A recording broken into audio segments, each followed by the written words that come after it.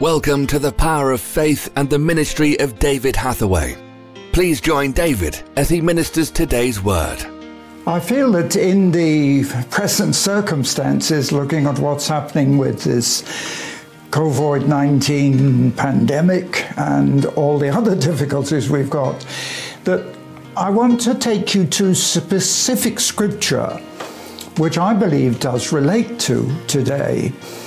And I'm going back into the Old Testament to the book of Joel, chapter 2, and to read to you starting with verse 23. Now, this should encourage you because it says, "Be glad then, children of Zion, and rejoice in the Lord your God." Surely that's good news.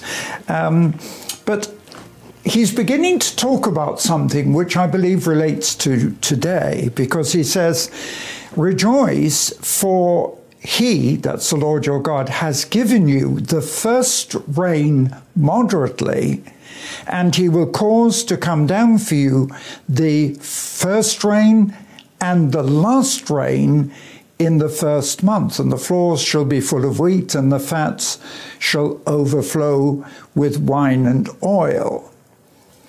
Now, I do believe, and I think most commentators would accept, that because this was written in before the time of Christ, before the New Testament church, that it's a prophetic reference. And interestingly enough, reading it again today, basically this is a prophetic reference to the times in which we're living and leading right up to the return of Christ. And I would say it's probably one of the clearest expositions in the Old Testament relating to the prophecies concerning the coming of Christ.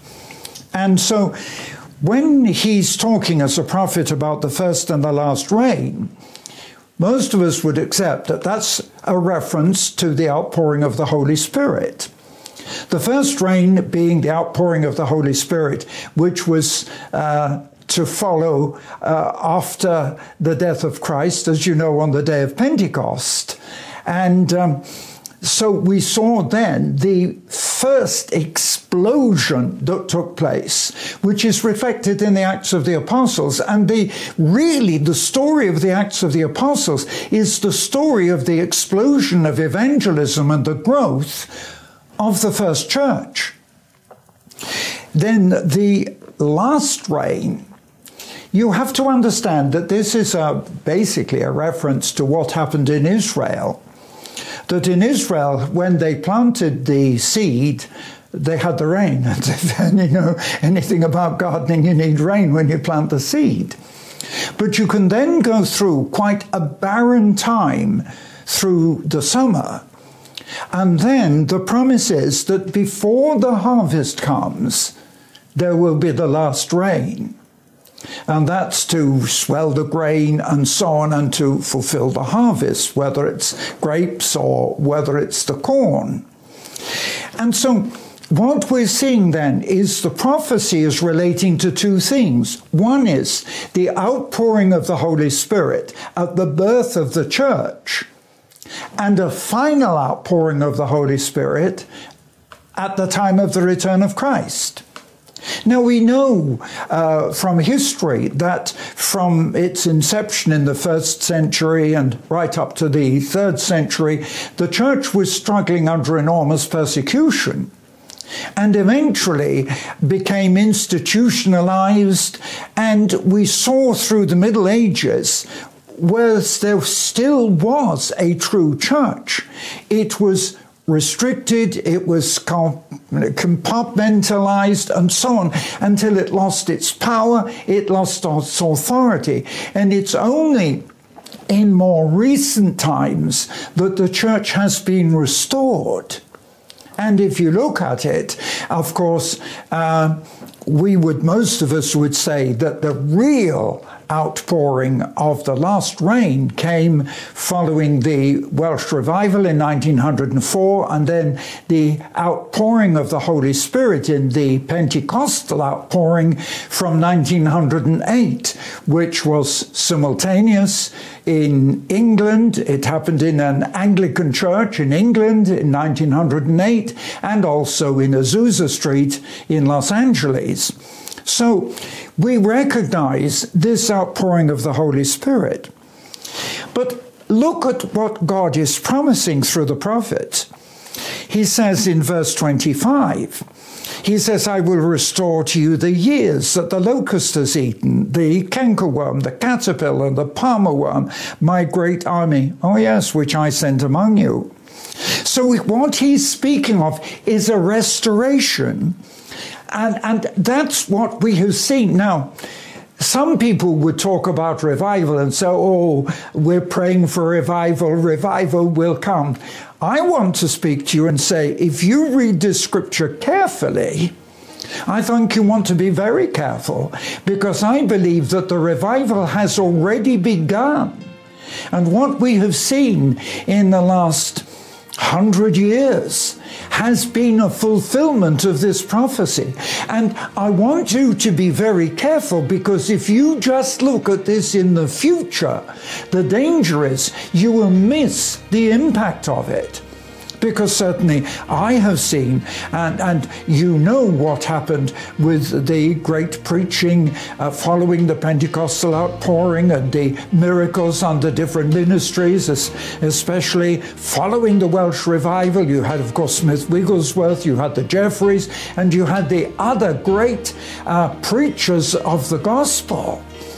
And so we have seen a tremendous change, both in missions. I don't think there's been any period in the history of the church, except in the last century, when we've seen such an outbreak of mission activity, tremendous mission activity that's reaching around the world, the translation of the Bible into all the different languages, and the fact that in so many countries, even China has now seen a real outpouring of the Spirit, Africa, India, and right round the world. So I believe that we have already seen this second outpouring of the Holy Spirit.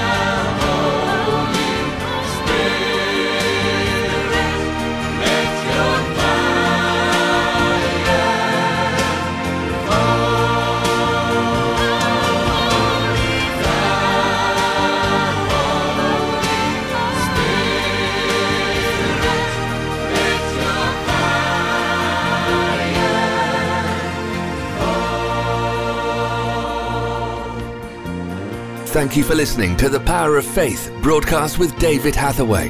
We would love to hear from you. Contact us by visiting www.eurovision.org.uk. Also available online are a large assortment of videos, magazines and books for your growth in God.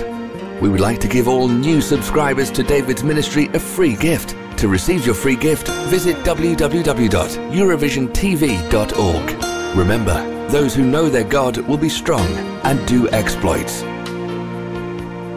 Worship used by kind permission of Vinesong, www.vinesong.com.